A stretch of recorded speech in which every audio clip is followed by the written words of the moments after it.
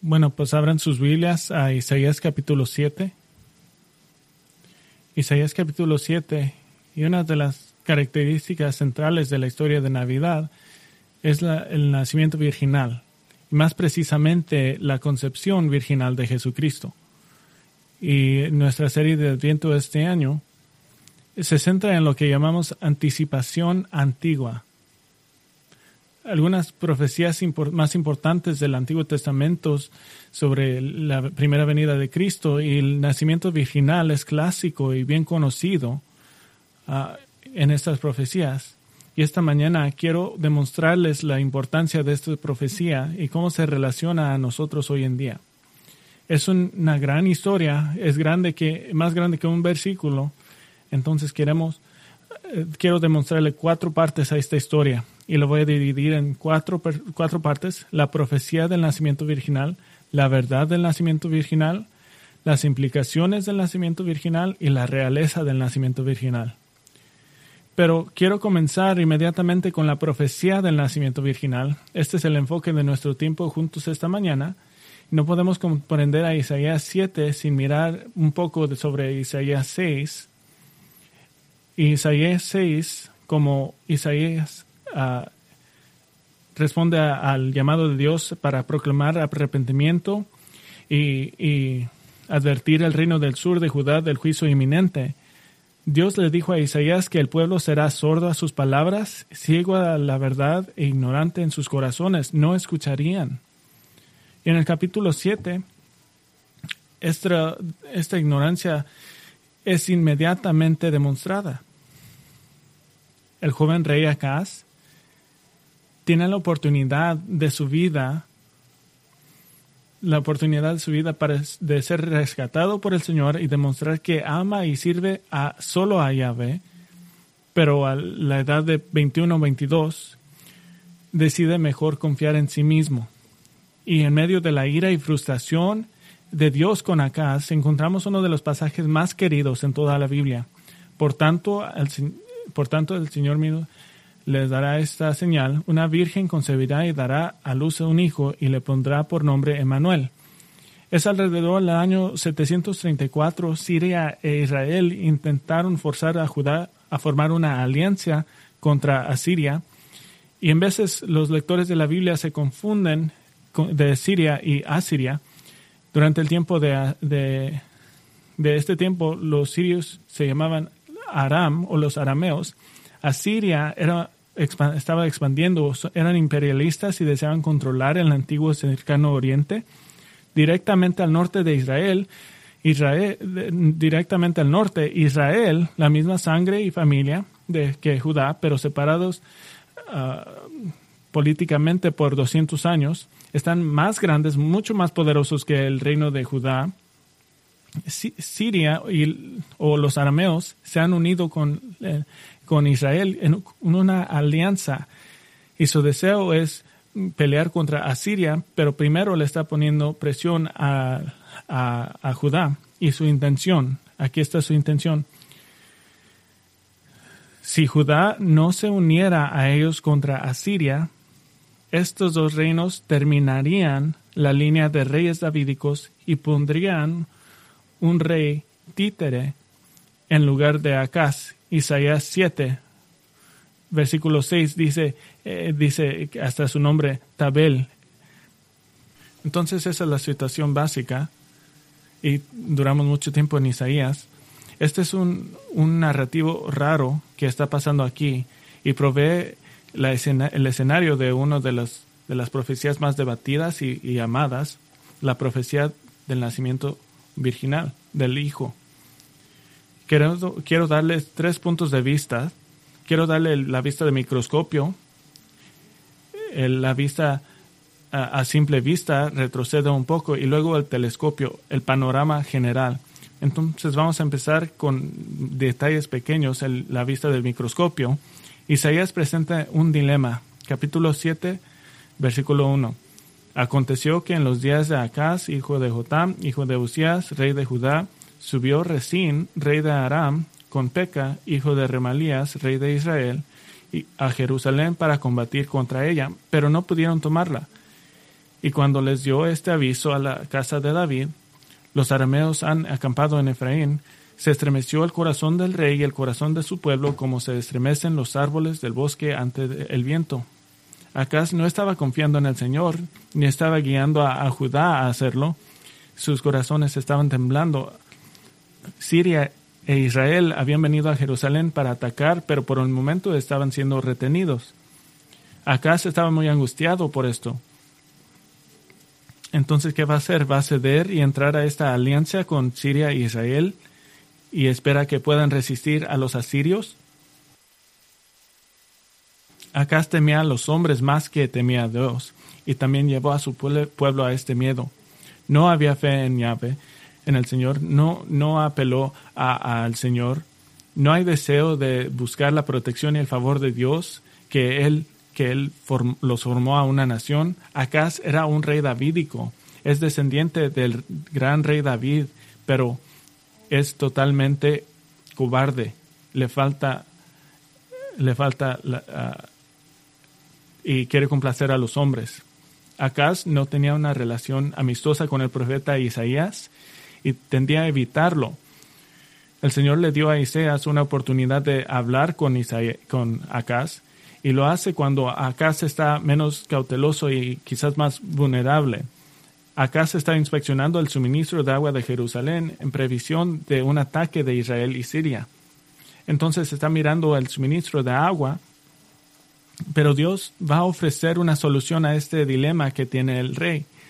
Versículo 3 dice: Entonces el Señor dijo a Isaías: Sal ahora al encuentro de Acaz, tú y tu hijo Sear-Jasub, al extremo del acueducto del estanque superior, en la calzada del campo del batañero, y dile: Cuídate y ten calma, no temas ni desmaye tu corazón ante estos dos cabos de tizones humeantes, a causa de la ira encendida de Resín de Aram, el hijo de Remalías, porque Aram ha tramado mal contra ti, junto con Efraín y el hijo de Remalías, y han dicho: Subamos contra Judá y aterroricémosla, hagamos una brecha en sus murallas y pongamos por él en medio de ella el hijo de Tabel.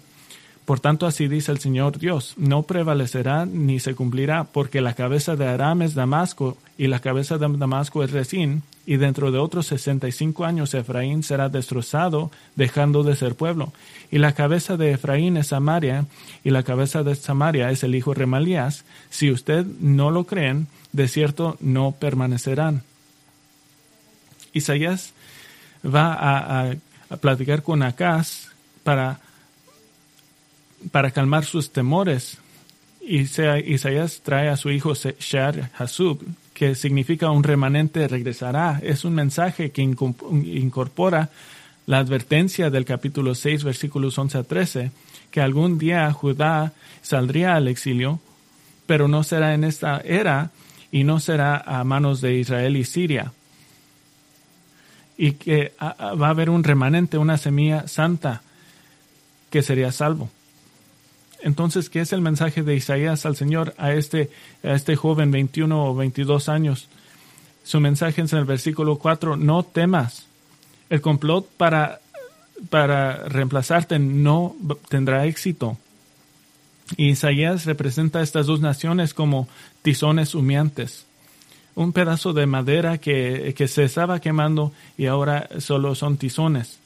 Al borde de perder su poder, Israel estaba a solo unos años de la destrucción completa por mano de Asiria, sin incluir las derrotas que sufrirán a manos de Asiria antes de eso.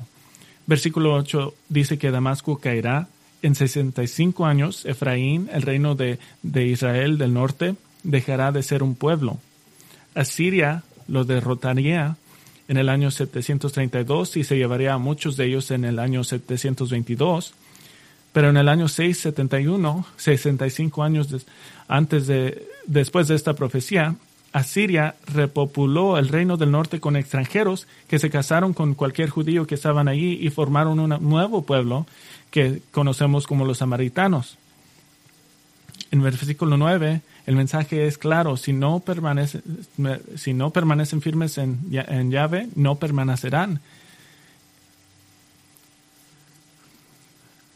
permanezcan firmes en Yahvé o no permanecerán. Este no es solo un llamado para tener fe en Yahvé por esta circunstancia. Este es un llamado de Acaz que tenga fe en Dios personalmente. Entonces, para reforzar la fe de Acaz, Dios promete una señal y Dios da lo que yo pienso que es uno de los cheques en blanco más grandes que Dios ha ofrecido en todas las Escrituras. Versículo 10. El Señor habló de nuevo a Acaz: pide para ti una señal del Señor, tu Dios, que sea tan profunda como el Seol o tan alta como el cielo. Dios ofrece hacer cualquier cosa que pida a Acaz para darle confianza que Dios lo rescatará de Israel y Siria. Pero imagínate lo que podría haber pedido. Podría haber pedido algo épico: que un rayo caiga sobre los ejércitos de Israel, que el granizo aplaste a mis enemigos, que la tierra se trague a mis enemigos, que la ceguera abrume a mis enemigos, que mis enemigos de repente queden cojos y no puedan luchar. Y tengo un sentido de humor un poco torcido, entonces siempre pienso de lo chistoso, que la hierba venenosa crezca en sus sacos de dormir esta noche, que toda su comida se eche a perder y se pongan malos, que los reyes de repente empiecen a actuar como monos para que los ejércitos se vayan. Las posibilidades son infinitas. Dios le está pidiendo a Acaz que tengan fe genuina en él y Dios inmediatamente validará esa fe con cualquier cosa que pida. Este no tiene precedentes. Pero Acaz rechaza la oferta de Dios. ¿Y cómo rechazas algo como eso? Y lo hace de una manera fariseica y falsamente piadosa, versículo 12. Pero Acaz respondió: no pediré ni tentaré al Señor. Aparentemente la mente de Acaz ya estaba decidida. Iba a tomar la solución humana de apelar a Asiria. Acaz escondió su hipocresía tras de una pared de hipocresía de religión falsa. Y hasta citó de Deuteronomio 6:17, pero este es falso. Dios está cansado y su paciencia está agotada por la falsa religiosidad de Acaz. Y en el versículo 13 dice: entonces, oigan ahora, casa de David, ¿les parece poco cansar a los hombres que también cansarán a mi Dios? Isaías está lamentando: ¿será el rey davídico, descendido del gran rey David, no solo un rey terrible para su pueblo, sino también uno que no ama a Dios, que no confía en Dios, que no tiene fe en Dios? Y quiero que sepan esto. Dice que también cansarán a mi Dios. Este es un mensaje de Isaías a Acaz, que este es mi Dios, claramente no es tu Dios, Acaz. En lugar de que Acaz disfrute cualquier señal que pueda desear, en vez de confiar en el Señor, es reprendido por el Señor. Que Dios les dará una señal y aún rescatará a Judá, pero Acaz se ha demostrado infiel y no recibirá la bendición suprema de Dios. Esta es la reprensión y la conclusión de la historia. Versículo 14 dice: por tanto, el Señor mismo les dará esta señal. Una virgen concebirá y dará a luz a un hijo y le pondrá por el nombre Emmanuel. En veces no entendemos que esta es una reprensión, este es un castigo para Acaz. Acaz no pidió una señal y Dios iba a dar su propia señal. Una virgen concebirá y dará a luz a un hijo y le pondrá Emmanuel. Este no es un nombre, que no se llamará así, pero ese es el significado de su nacimiento. Y la idea es que por Acaz, el hijo llamado Emmanuel es un testigo contra la infidelidad de Acaz. Si Dios está con nosotros, ¿por qué debemos de temer el enemigo? ¿Por qué debemos de rehusar el confort del Señor? Acaz no iba a proteger el trono de David y el pueblo de Dios. Entonces Isaías deja este tiempo y habla de un tiempo futuro. ¿Por qué Acaz era tan moralista? ¿Por qué rechazó la oferta de Yahweh de ayudarlo? Porque Acaz era el rey más malvado de Judá que jamás habían tenido. Era asesino, politeísta y adorador de muchos dioses. Esa es la vista microscópica. Ahora vamos a ver con la simple vista. Abran a Segunda de Reyes, capítulo 16. Segunda Reyes 16. Miramos una vista más amplia para comprender por qué Acaz era tan moralista y se rehusó pedir la oferta, a aceptar la oferta de Yahweh. Comenzamos a entender por qué rehusó esto, porque miramos su carácter. Segunda Reyes 16, versículo 1 y 2.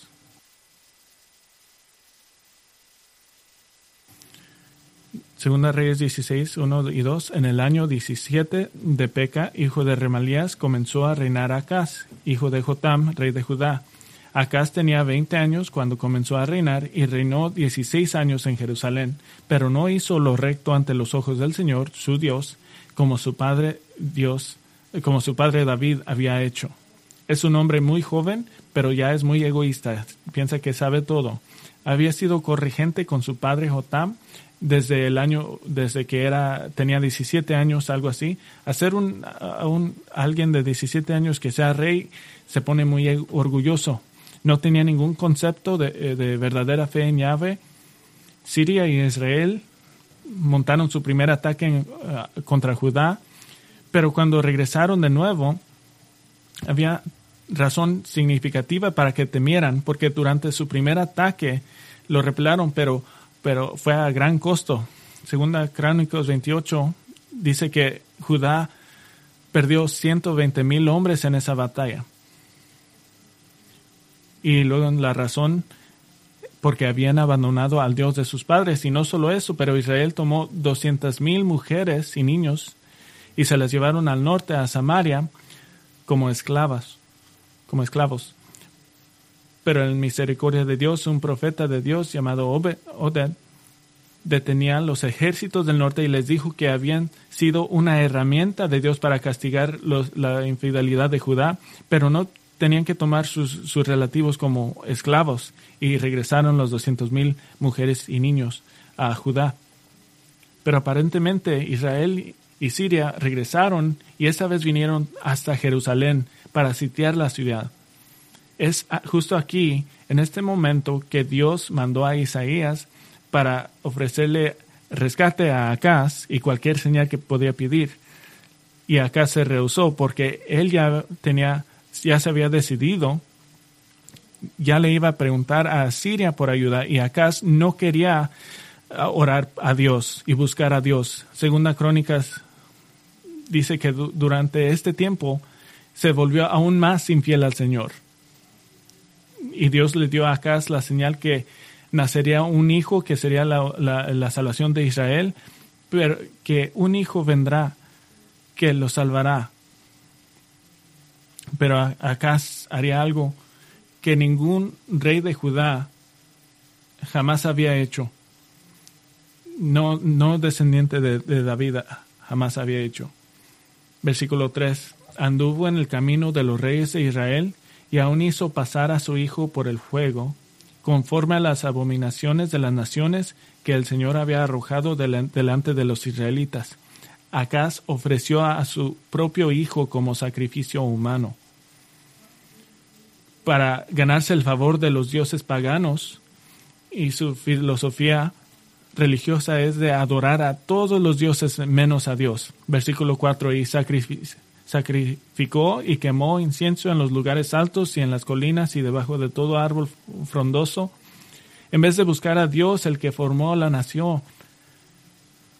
Acaz buscó ayuda humana con Asiria, que parece que va a funcionar y fue plan de Dios, pero Acaz se revela infiel. Y en el versículo 5 a 9, entrega todos los tesoros del templo y del palacio a Siria para que venga a salvarlos. Pero ahora, en vez de agradecer a Yahvé y darle gloria a Yahvé, acá se encuentra con Tiglath-Pileser, que es el rey de Asiria, en Damasco de Siria. Y acá vio este altar. Hay un altar pagano en Damasco. Y es inspirado y toma planes para el sacerdote Urías. Y Urías construyó el altar en Jerusalén. Y cuando Acaz regresa a Jerusalén, comienza a sacrificar en este altar. Pero la pregunta es, ¿qué tal? ¿Qué pasó con el altar de Yahvé? ¿Qué tal el templo? Acaz puso el altar de Yahvé, lo quitó, y todos los implementos de adoración, y los quitó de allí para que pudiera participar en adoración pagana en el templo de Dios. Y sí siguió usando el altar del Señor para divinación y brujería, para leer las entrañas de los animales. Acaz reemplazó completamente la adoración de Yahvé con adoración pagana, y la casa del Señor era una abominación religiosa. Por eso Acaz se rehusó de recibir la ayuda de Yahvé.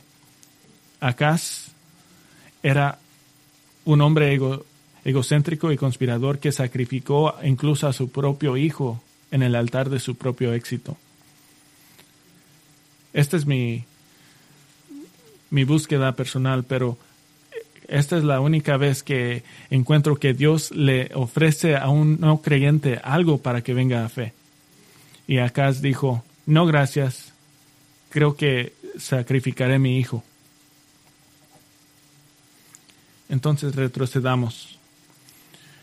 Dios le ofreció a darle a Acaz cualquier señal, cualquier cosa, tan alto como el cielo o profundo como Seol, que significa cualquier cosa que debería de haber hecho Acaz, que debería de haber pedido. Vamos a la vista del telescopio, vamos a retroceder. Si Acaz hubiera poseído fe genuina en Yahvé y le dice, te doy lo que pidas, ¿qué es lo que debería de haber pedido? Mientras estaba esperando que Jerusalén sea atacada, esto es lo que debería de haber pedido. Debería de haber dicho, Yahvé, oh Dios poderoso, derrotarías a Israel y Siria y aplastarías a Asiria. Y lo que dijiste que pidiera tan alto como el cielo, te pido que derrotes a los enemigos de Judá, que vengas tú a la tierra, que venzas a mis enemigos en persona. Es decir, había pedido que viniera el Mesías. Por eso Isaías clama en versículo 13, dice, oigan ahora, casa de David, ¿les parece poco cansar a los hombres que también cansarán a mi Dios? Entonces la reprensión a Acaz es la forma de Dios diciendo que va a limpiar la casa de David. Versículo 14, por tanto el Señor mismo les dará esta señal. No Acaz, es plural, es ustedes. A la casa de David. La casa de David recibirá una señal. Los reyes de David recibirán una señal. Que Dios va a reemplazar a Acaz y traerá un rey davídico que gobernará con justicia.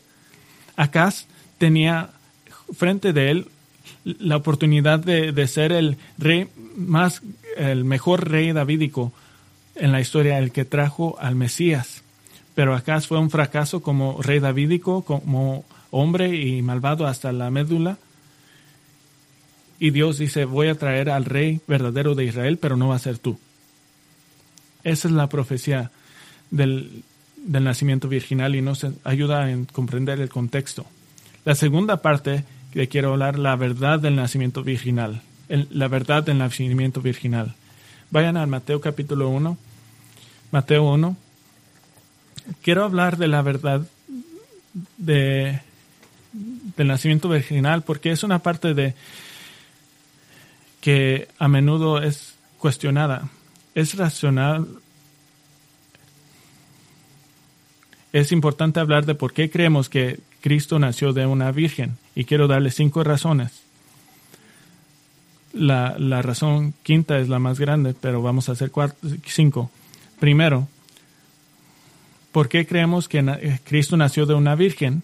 La primera razón es herencia. La Iglesia ha creído universalmente en el nacimiento virginal hasta el siglo XIX. Ignacio de Antioquía, el pastor principal en la iglesia de Antioquía de Siria, fue martirizado en el año 117, pero escribió un resumen de hechos doctrinales claves sobre Cristo y habló del nacimiento virginal, unos misterios que deben de ser gritados o proclamados.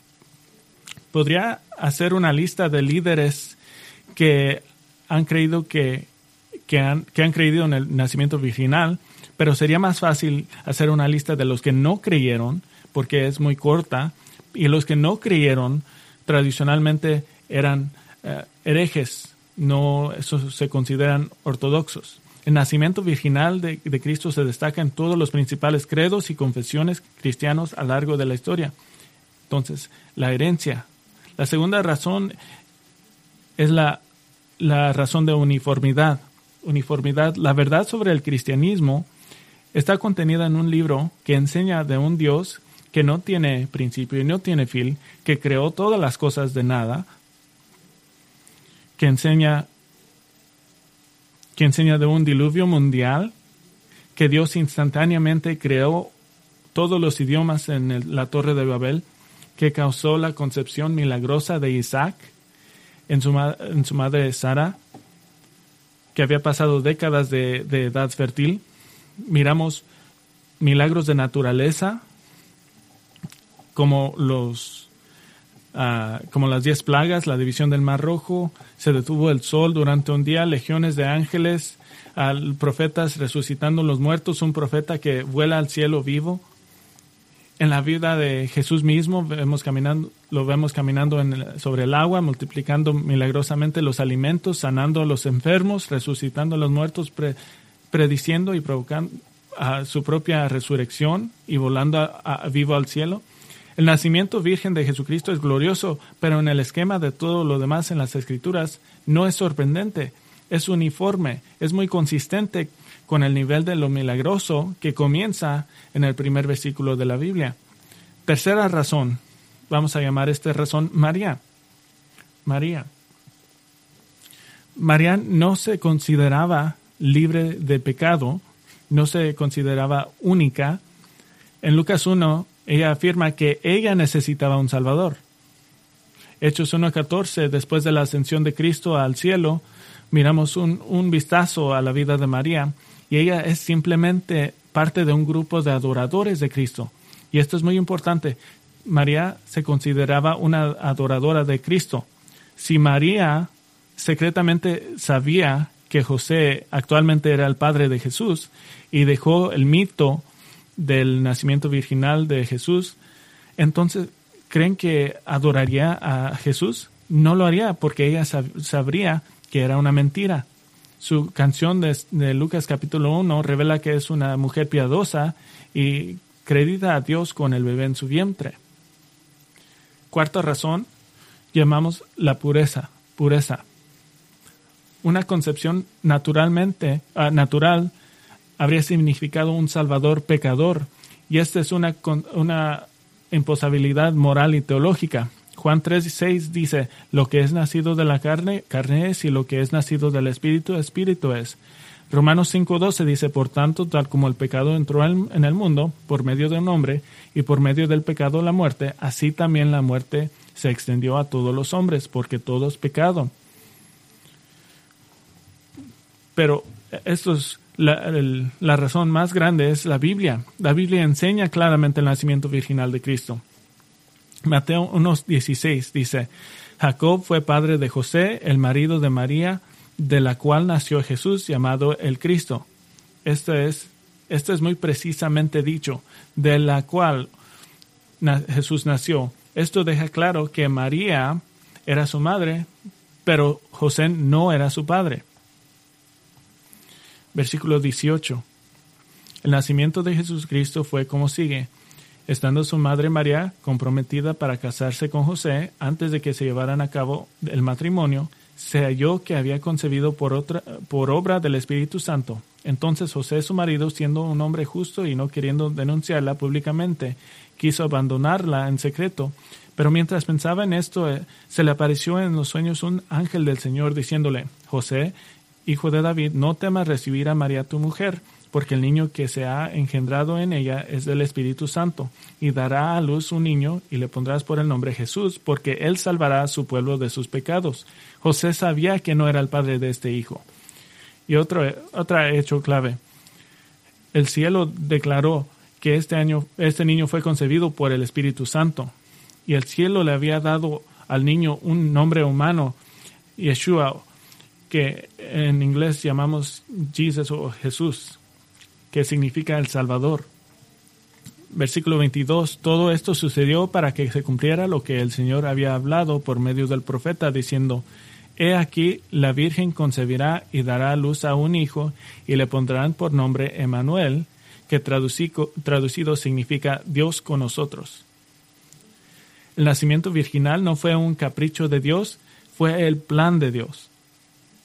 Y el relato inspirado de Mateo dice que la palabra profética de Isaías 7:14 está mirando a esta concepción virginal actual. Versículo 21, el niño recibió un nombre humano, pero se afirma que es el Hijo de Dios, Dios con la humanidad. Y en versículo 25, y la conservó virgen hasta que dio a luz un hijo, y le puso por nombre Jesús. Para reclarar el punto, este relato termina con el hecho que María era virgen hasta que nació Jesús. Pero no queremos solo basar esto sobre un texto. Abran a Lucas capítulo 1. En Lucas capítulo 1 obtenemos una segunda cuenta. Versículo 26. Lucas 1, 26.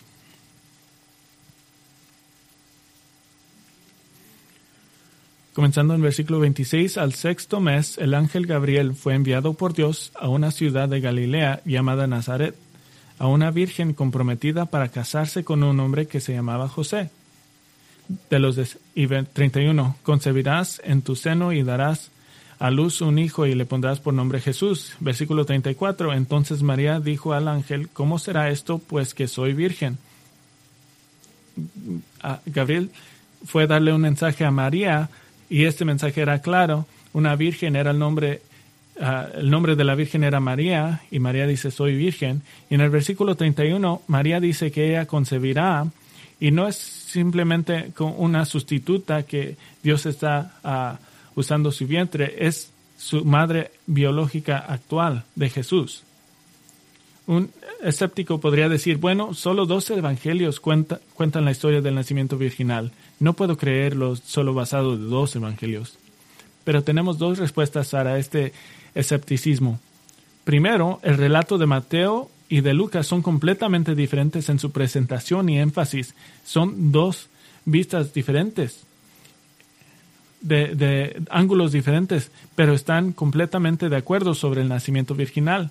No hay posibilidad que Mateo y Lucas colaboraron para hacer este cuento. Las historias son independientes. Mateo se centra en José, Lucas se centra en María. Un ángel se le aparece a José en un sueño, pero un ángel se le aparece a María en persona. José fue corregido y silenciado. María fue elogiada y tuvo una conversación con el ángel.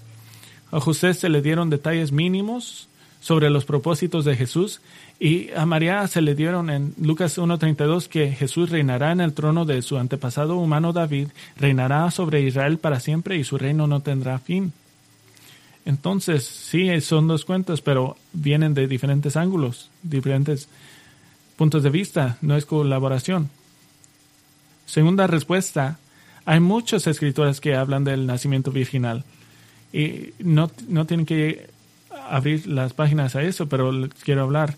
Lucas 3:23, la genealogía de Jesús según Lucas comienza: cuando Jesús comenzó su ministerio tenía unos 30 años, siendo como se suponía hijo de José, que significa así pensaron.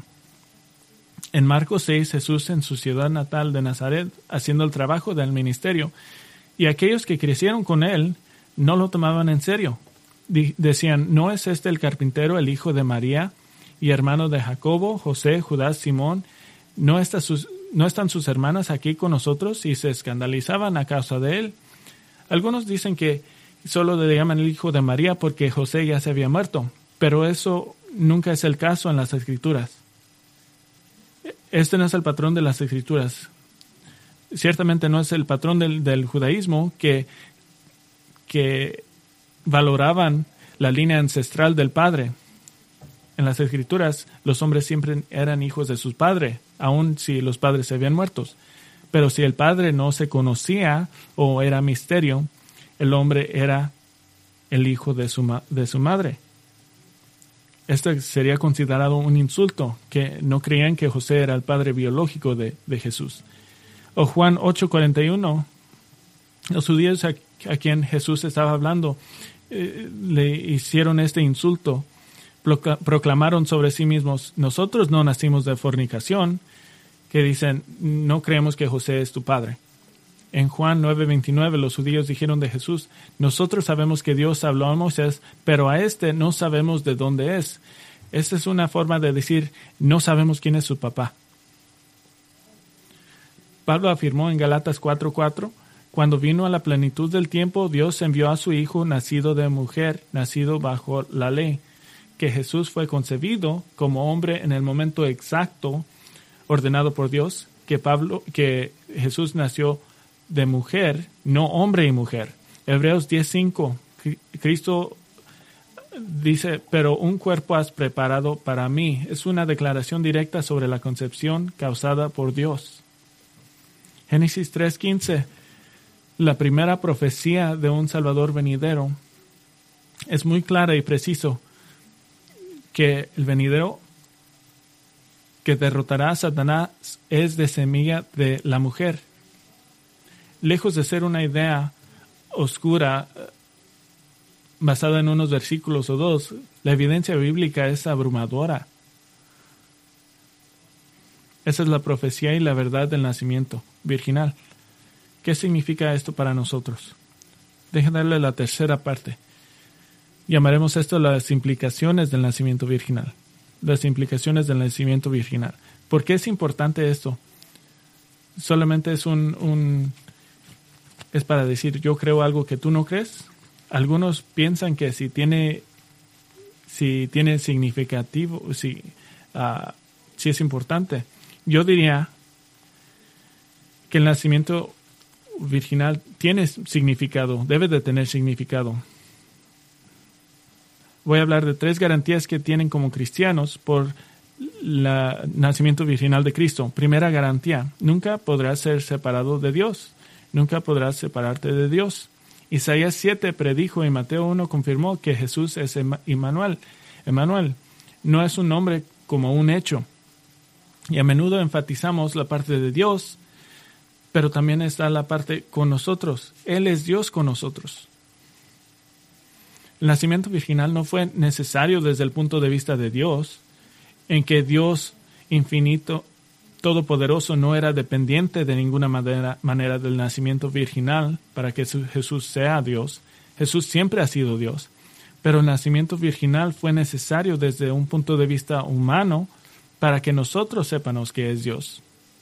Por medio de la concepción y nacimiento virginal, el eterno Hijo de Dios vino a nosotros como uno de nosotros. Y esto no es un punto solo teológico. Este hecho va a ser muy importante en el momento de tu muerte. Porque tú sabes que por el nacimiento virginal, ya sabes que cuando te enfrentas con Dios, vas a mirar a Dios, que es alguien como tú, alguien que conoces. Una segunda garantía. Su deuda de pecado está pagada en su totalidad. Su deuda de pecado está pagada en su totalidad. El Espíritu Santo santificó a la naturaleza humana de Cristo. ¿Qué significa esto? Hay evidencia razonable que la naturaleza pecaminosa es pasada por el Padre. Romanos 5:12 y 19 nos trae esa conclusión, pero no es necesario hacer una postura estricta sobre eso, particularmente porque María era una pecadora. Sabemos que era pecadora porque dijo que necesitaba Salvador. Pero también sabemos que Salmo 51:5, David atribuye su naturaleza pecaminosa a su madre. La posición católica romana es que dado que Jesús no tiene pecado, entonces María tampoco tenía pecado. Y por eso tiene la adoración idólatra de María que continúa hoy en día. Pero falta la lógica. Esa solución no resuelve el misterio de la impecabilidad de Cristo. Porque si María fuera sin pecado, entonces sus padres no tienen pecado y tienen que retroceder. En lugar es mejor decir simplemente que el Espíritu Santo aseguró la impecabilidad de Cristo al prevenir la transmisión del pecado de José. Esta era la posición de Juan Calvino. Dijo: libramos a Cristo de toda mancha, no solo porque fue engendrado de su madre sin un hombre, sino porque fue santificado por el Espíritu para que la generación fuera pura e inmaculada, como habría sido cierto antes de la caída de Adán. ¿Qué tiene que ver la impecabilidad de Cristo con garantizar que tu deuda de pecado está pagada en su totalidad? Porque cualquier sacrificio por tu pecado debe de ser un sacrificio perfecto y eterno, que es lo opuesto de tu vida pecaminosa. Necesitas el sacrificio perfecto. Y el nacimiento virginal garantiza esto. Tercera garantía. El nacimiento virginal garantiza que tu salvación es sobrenatural, que es solamente de Dios. El nacimiento virginal demuestra que Dios es capaz de lograr lo aparentemente imposible de dar vida nueva a pecadores como tú y como yo. Dios prometió que el simiente de la mujer aplastaría y destruiría a Satanás. Dios logró esto mediante de su poder, no sobre el poder humano. El nacimiento virginal grita que la salvación nunca viene por fuerzas humanas. Tiene que ser la obra de Dios solamente.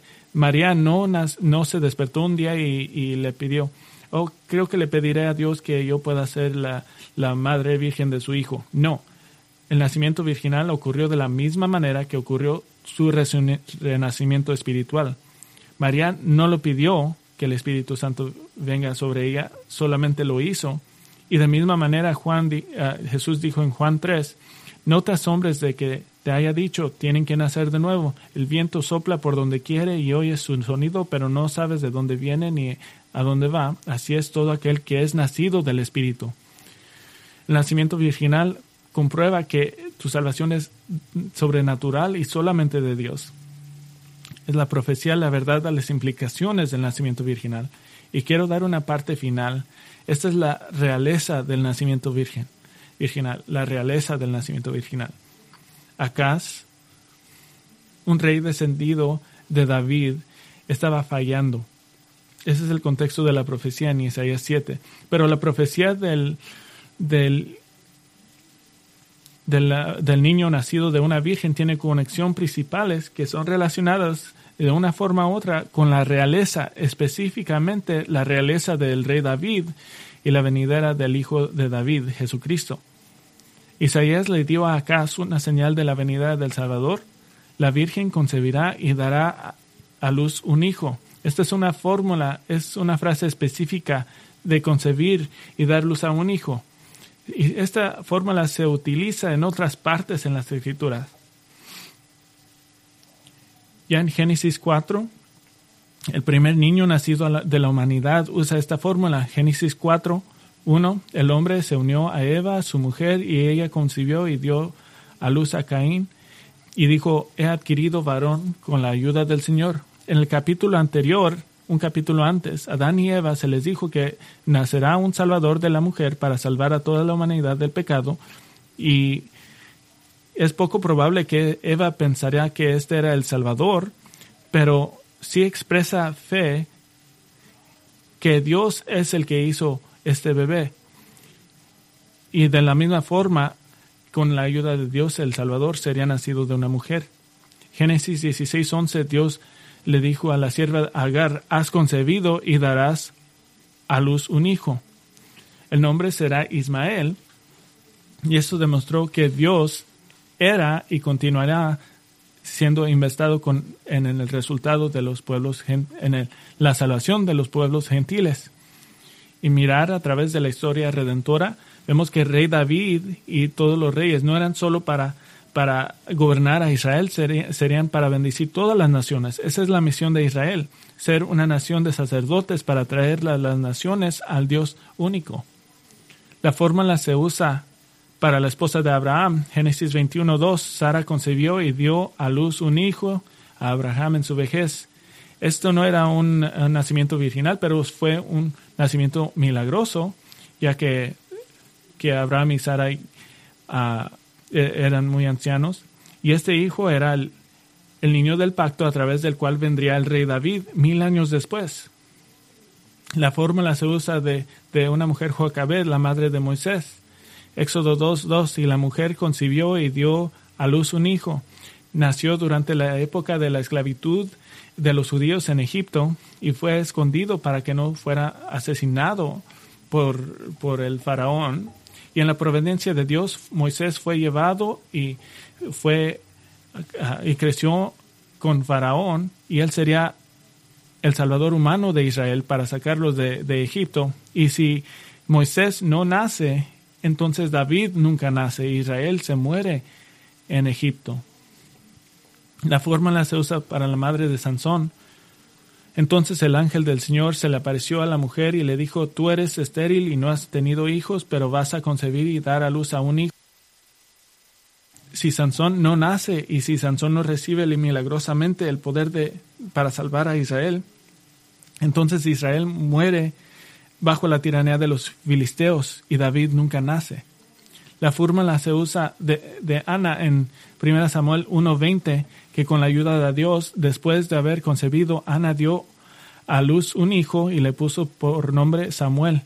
Y Samuel, por supuesto, era el último juez de Israel durante el tiempo de los jueces, y él sería el juez y el profeta usado por Dios para elegir a un joven para ser el rey Israel, el David de Belén. ¿Qué tienen estos nacimientos en común? Tienen dos cosas.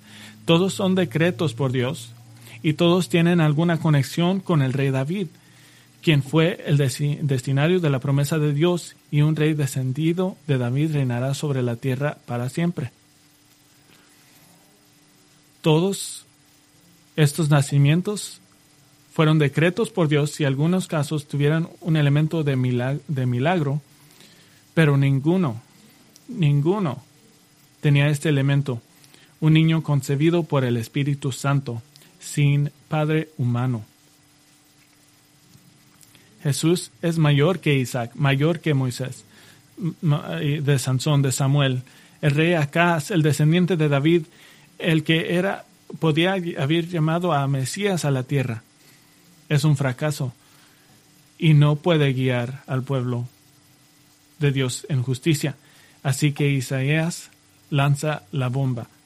La Virgen dará a nacimiento, dará a luz a un hijo, quien es Dios con nosotros.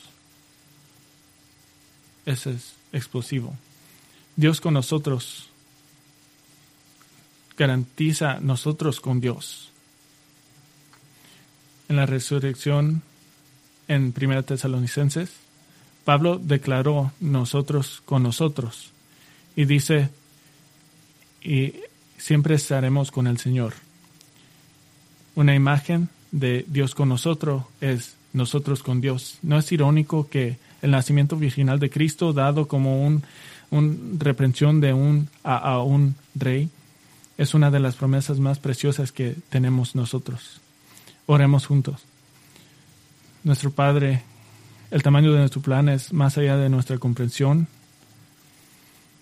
De pensar que 2000 años después del nacimiento de Cristo, 27,000 años después de la profecía, que la Virgen concebirá y daría a luz a un hijo, y celebramos el nacimiento de ese hijo, celebramos que vino a la tierra como hombre, para que nosotros, cuando nosotros vayamos al cielo, lo veamos como un hombre, veremos a Dios, y que como Dios está con nosotros, siempre estaremos con el Señor. Te damos gracias y te damos en el nombre de Cristo. Amén.